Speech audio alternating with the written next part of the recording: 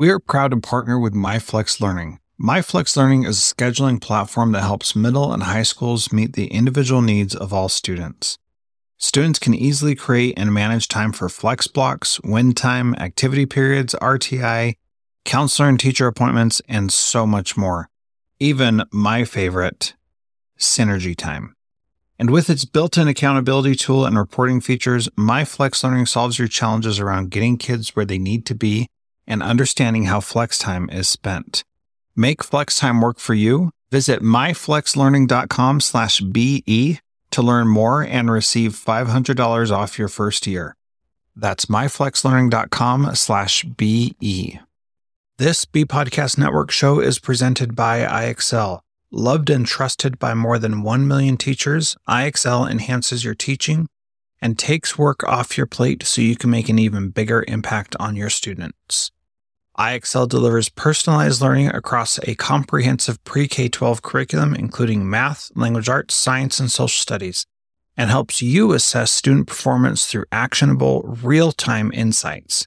Strengthen daily instruction, close knowledge gaps quickly, and set every student up for success. Want to bring IXL to your school?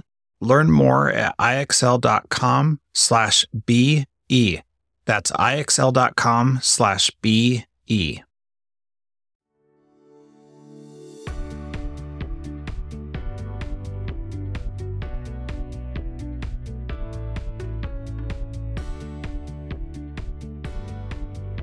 Welcome to the Resilient Schools podcast. Today, I'm excited to have Cathleen at Beachboard on the program. She's an award-winning educator, a best-selling author, and leading innovative expert on raising psychological hope in schools. Her Building Hope framework has improved resilience, well-being, and achievement in thousands of schools across the country. As a sought-after speaker on well-being and retention, she provides practices, tools, and strategies for parents, educators, and school leaders to increase hope so students and staff can thrive. And if you remember, the very first episode of this podcast, we interviewed Melissa Sadin, and she talked about how powerful hope is. And so when I heard Cathleen at the AMLE conference earlier this year, or last year, whenever you're listening to it, she made me think definitely got to have her on the podcast. So Cathleen, welcome to Resilient Schools. Happy to have you here. Thanks, Jethro. I'm excited to be here and talk about my favorite thing, hope. Excellent. So we let's start by defining hope. And Melissa defined it earlier in the episodes, but how do you define hope so that people understand what that is? So the first thing is that hope, this is not social emotional learning. This is a positive cognitive process that everybody has. The fact that you're alive and listening to this podcast right now, you have hope, but it's the amount of hope you have that ultimately determines your success, your academic achievement, and your academic attainment, according to research. So what hope is it's a mix of your goals. That's the goals that you set for yourself. Like every day when you wake up, you set goals. Pathways, that's your ability to form a path to your goals. And agency, that's your willpower or motivation to achieve your goals. So goals, pathways, and agency make the triangle of hope that we all have inside of us. So you say we all have it inside of us, but do people have different levels of hope? Yeah, so they do. And it's determined by a lot of things. So when I adopted my 5 children, I have 7 now altogether, as you know, Jethro, but for the audience at home, when I adopted my 5 kids out of a case of extreme abuse and neglect, they came to me with, living in a life where they couldn't trust their environment. They couldn't trust their parents because of physical abuse, drug abuse, sexual abuse. And so ultimately they had low hope. I even measured their hope because it's measurable. And that low hope impacted the type of goals they set. So for example, you, Jethro, you're a high hope person because I measured your hope at my session. You set goals in your day to do great things and accomplish things for your future. But people who are low in hope set goals to avoid things like, oh, I don't want to get in trouble, so I'll comply with this and do this right now. Or I'm just going to try to get through the day. I'm not really going to try to pass anything. I just need to get through the day. And because of that, it impacts their future. And so hope impacts a whole bunch of things. And with my kids who are low in hope, the good news is, unlike math or reading where you have an intervention, it is completely malleable within 90 minutes. And that's 90 amazing. minutes? 90 minutes, according to research. That's pretty So crazy. Now, hold on just a second. I want to talk more about this, but you said something that just really struck me in a way that it hasn't struck me before. But so many people, especially like on the radio or in social media, they're talking about just surviving, right? And like making it to the weekend, like, oh, I hate Mondays and thank heavens it's Friday, like that kind of stuff. That has always bothered me. And for a long time, I didn't understand what it was. And what I saw was this, eventually I learned that it was this lack of hope, that the best I can get is what happens this weekend. And I heard this young woman the other day say some people are going to peak in high school, and that's the highest that they ever get. And I thought, I would never even for a second have imagined that I could have peaked in high school, or that could have been the best that I was at. And yet some people feel like that is the case. And so that's sad and a very first world problem. But you're talking about also your kids who were in a very difficult situation, and how they, in just 90 minutes, can improve their hope. How do you even do that in such a short amount of time, when it seems like some of that is so ingrained in you? Well, we're a product of our environment and how we're raised. And sometimes it's just knowing that there's a different way to go about or kind of think about things. So your hope level is similar to your friends. So you hang out with people with similar incomes, similar hope levels. And so one of the ways that you can kind of, I guess, shake that up really quickly is to introduce someone who's at a different level. And when you know there's more out there, there's a higher positive cognitive process, there's more well-being for you, not just where you are, where you're surviving, you can be thriving. That's the first thing. You have to know it exists. It's kind of like saying Disneyland exists. To someone who's never been there, you describe it, they go, what? No. But once they see it, and they see pictures of it, or they see a person modeling that, it's very easy to transfer hope. So psychological hope is transferable. You put a high hope person with a low hope person, and I do this in my class. It's one of the quickest ways to raise hope in a classroom. For you viewers at home, it's really important to know, if you measure the hope of people, and you can do it for free on Thrively because my work's on there, you can measure their hope. Once you know their hope, if you don't want to do anything else and you just put a high hope kid next to a low hope kid, that high hope kid is not going to be impacted by the low hope kid. What's going to happen is the low hope kid is going to be impacted by the high hope kid, because they're showing them something they didn't know existed. And that's the cool thing is you might have been raised in an environment where it hasn't been traumatic, where you just have been in a low hope environment. Like that's all you have. You don't have a lot of things around you to reach out to set goals to, because everyone's just getting by. And so once you see what it's like to go beyond getting by, it makes you curious, and it makes you start in that cognitive process. So ultimately, the quickest way to measure hope is to measure it and find out where you're lacking. Like if you're lacking in pathways, you need some practice with divergent thinking. If you're lacking in agency or willpower, you need some tools for self-control, because in psychology we call it self-control, but it's actually your willpower. And that's the cool thing is this is not a fixated quantity. You can strengthen it at any time.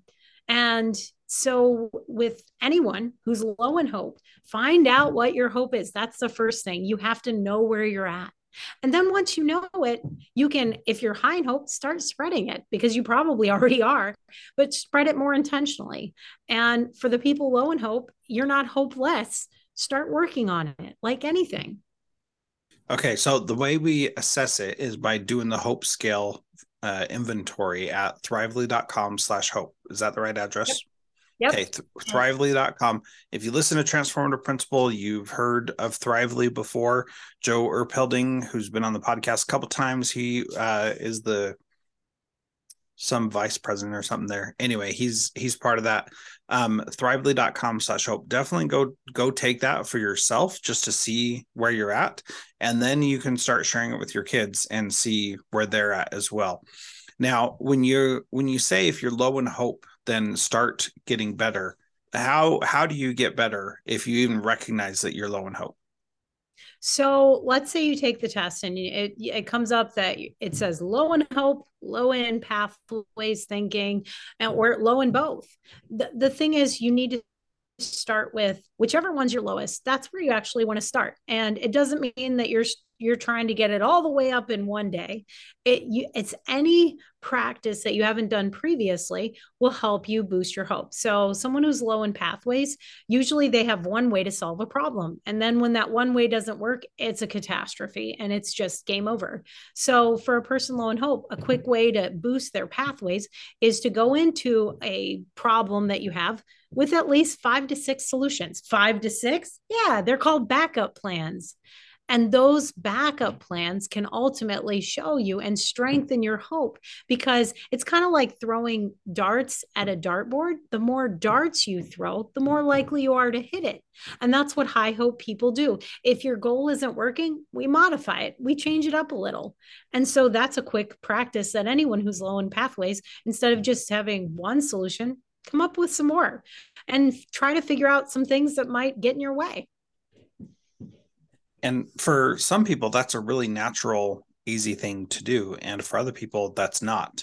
And so when you were talking about this at the AMLE conference, that was one of the things that you said that resonated with me, that some people have lots of backup plans and other ways of doing things. And other people just have one thing to try. And when that doesn't work, then they just give up. And that was something that I had never thought about before that, and thought maybe, I never thought that was an indicator of hope. I always thought that was just like being resourceful or something. Tell us exactly why that's an indicator of hope. So the reason why it's an indicator of hope is because your hope, it's sort of like you raise your positive cognitive process, whether you're going to succeed or not, by having more chances to do something. Some people might call it luck or just being awesome at something. It's not that. It's pre-planning. And a lot of people don't do that naturally. Like you said, it's a hopeful practice and it makes you trust your environment because it puts you in control of a situation. Even if the situation comes out of control and you've planned for that moment of like, oh, this bad thing could happen, so I'm going to plan for it and I'm going to plan around it. It makes you hopeful. It makes you feel like you control the environment and that you're steering the course of your destiny. That piece I think is really interesting because so many of this is resilient schools, right? So we're talking about how to deal with trauma in our schools and make our schools resilient. So many kids who have experienced trauma feel like there is no hope for them, feel like there is no control for them either. And just having different ideas of how to approach something gives them hope and gives them control over that situation. I really like that, even if they're still in a situation where they're not really in control. I like that. Let me change gears just a little bit. And you wrote a book called The School of Hope. Tell us about that book and what the purpose of that is. So ultimately, if we just work on students, there's a systematic problem with that. Hope is something that, like I said, is transferable. And this is not just a teacher to student approach. It's a whole school approach. It's actually more of a whole community approach. So the School of Hope was written so we can help our students with low hope or the ones who may have trauma, because hope actually changes the brain. We hear about trauma changing the brain, but hope changes the brain. As hope increases, the impact of stress and anxiety on your medial orbital frontal cortex, it decreases that impact of stress and anxiety. So for your students, they won't go into the fight, flight, freeze, flop, and fawn response. That's a lot of F's. But for your teachers, they're overwhelmed too, and they're facing more stress and anxiety. So one of the greatest gifts we can give to battle secondary trauma is hope to staff. So this isn't, oh, measure your students' hope. No, it's measure staff, measure students. And if there's weakness, you can improve hope in a culture, and that will have a seismic shift for the students, the staff, and even the community. Because as you become more hopeful, you achieve more, you do more, you become more. And that's what hope does. So the book was written with two parts. The one part is for practical application, where this isn't one more thing. Like the seating chart thing I mentioned earlier, anybody could do that. And it's not, oh, there are these special lessons. No, this is just a different way of looking at different things you're doing while you're teaching your students and showing them how to do it. And for administrators, it's just looking at your culture, what you already have, and seeing different approaches to the regular systems that you're doing all the time and just modifying them to be more hopeful. So you can do a hope audit of your entire culture and figure out those areas where you are hopeful and use your strength for your weaker areas. That's kind of the amazing thing here. That's what the book's about. It's a school of hope. It has parts for admin called Compassion for Colleagues, and it has part for teachers to students to show them quick ways to help that student hope in the classroom. Mm-hmm. Yeah. So let's talk about some of the strategies for improving your hope in your whole school. And so let's start with talking about what principals can do themselves, and we'll talk about teachers and then how we can improve it for students. So let's start with the top of the school, the principal. What are some things that principals can do to help them have more hope and to start sharing that with others? Well, one of the easiest practices that I would encourage any principal to do, you might have heard of Brene Brown and her work about being vulnerable.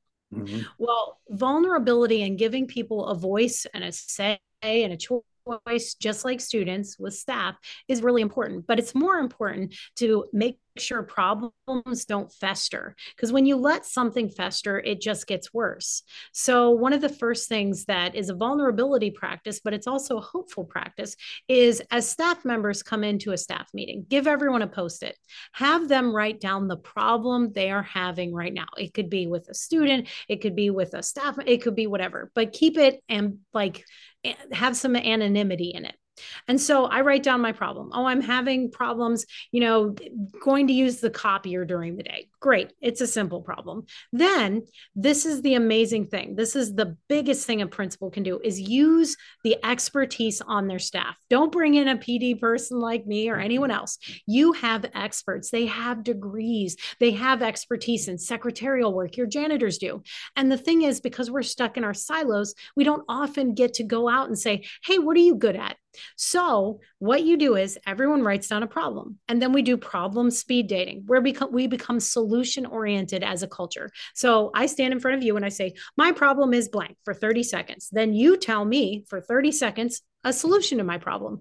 And then you tell me your problem, I give you a solution. Then we switch. I leave my staff meeting with 5 solutions to a problem I'm having. What does that do to a culture?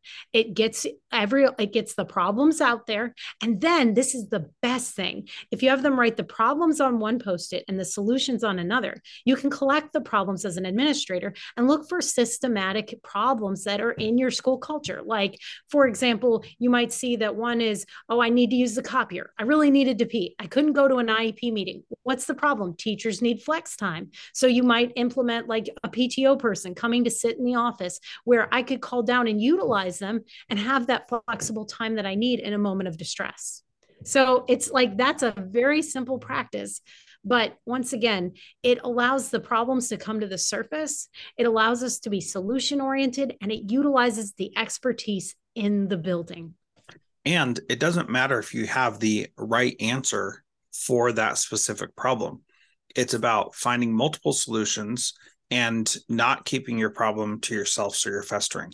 Those two things give you pathways power, right? Yep. And they give you goals power, right? Is that the right way to say that? And it boosts your willpower and your social trust in your environment. You want your staff to go to each other with their problems. You have to create a culture that does that. Mm-hmm. Yeah, that's very important. Okay, so that one was seen more geared towards teachers. Anything for a principal who's alone in their building, doesn't have an assistant, is just stressed out, and what can they do? So for their own personal help, the first thing that I would recommend is they take their own hope test. And then I recommend that they plan hopeful practices into their day. A lot of the time, principals have a lot of things, a lot of meetings, but the thing that they don't do is plan time for certain things that will make them feel good and make their culture thrive. For example, a very simple practice, most administrators let the day get away from them and they go through some negative things. I'm just being very honest. So one of the things they can do at the beginning of the day is open up their email and write the term gratitude. Do 3 of these because then it's sitting right in front of you all day. At the end of the day, no matter how bad the day was, fill out those 3 emails to 3 people or 3 things or whatever that you were grateful for. This will do 2 things for you. One, it's a hopeful practice because it reminds you to reflect on the positive that happened in that day. So it creates pathways in your mind to focus on the positive, which is good. And then 2, it also spreads that you focus on spreading gratitude, which is a great practice on a staff. And the fact that it'll get out there, that's going to cause a ripple effect amongst your staff. So it's positive self-care and a hopeful practice for you, but it also spreads hope to others. Great. So we've got seek kids by other kids who have high hope. Do as problem mediating with teachers, and then do 3 gratitude emails. Give me one more strategy for students that we could implement today very easily.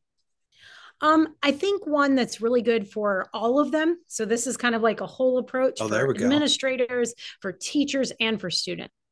It's one for all 3. So people, when we have a problem, we tend to focus on the problem, and that can cause catastrophizing, where the problem becomes so big, we feel like we can't tackle it. So one of the easiest hopeful practices is to, one, vent about the problem, write down all the details about the problem, but give yourself a time limit of like 1 to 2 minutes. Then list all of your strengths. All of my strengths, yes, every single one, as many as you can think of. Oh, I'm really good at TikToks. I'm really good at writing emails. I'm really good at write them all. And then this is the greatest thing. Figure out how your strength can be used for your weakness. I give this example from one of my students. So she was having problems. I teach English, but she said, I'm never going to memorize the Pythagorean theorem and all the steps. I just can't do it.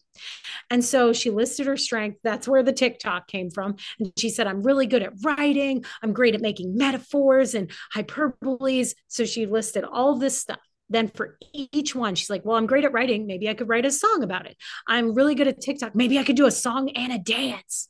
And so she created this long list of different solutions to her problem, utilizing her strength.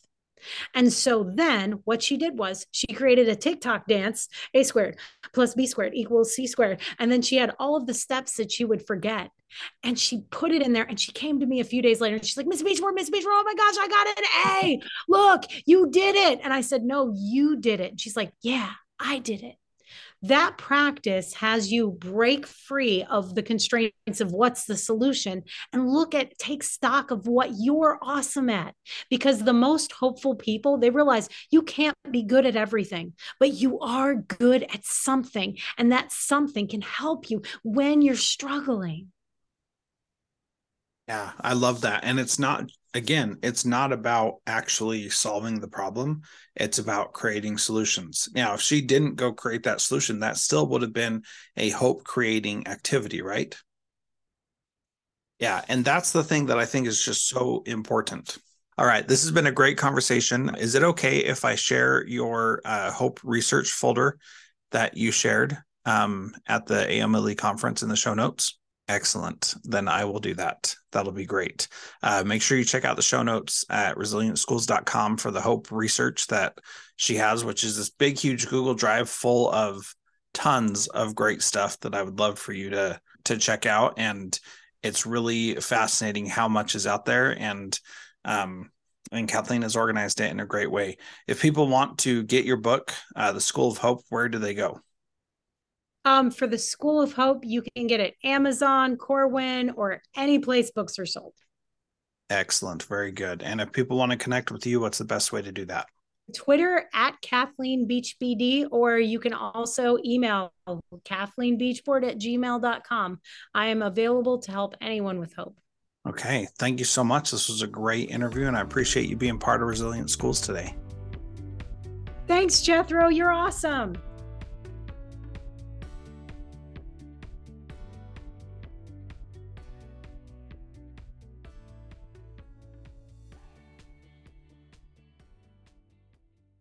There are lots of solutions out there for giving students what they need when they need it. But when do they actually do all of those things? You need flexible time. When added into your master schedule, flex time enables students to get extra help or intervention, meet with teachers, make up work, get physical exercise, and try new enrichment offerings. If you're thinking of giving it a try, check out MyFlex Learning, which unlocks the benefits of flexible time without all the headaches you get with it usually. Its intuitive design and SIS integration makes implementation and training a breeze. Make your flex time work for you. Visit myflexlearning.com/BE to learn more and receive $500 off your first year. That's myflexlearning.com/BE. Do you want to simplify your school's technology, save teachers time, improve students' performance on state assessments? You can do it all, but don't waste another minute. Head straight to ixl.com/BE to learn how IXL's research-proven teaching and learning platform can help you achieve all these goals. That's ixl.com/BE.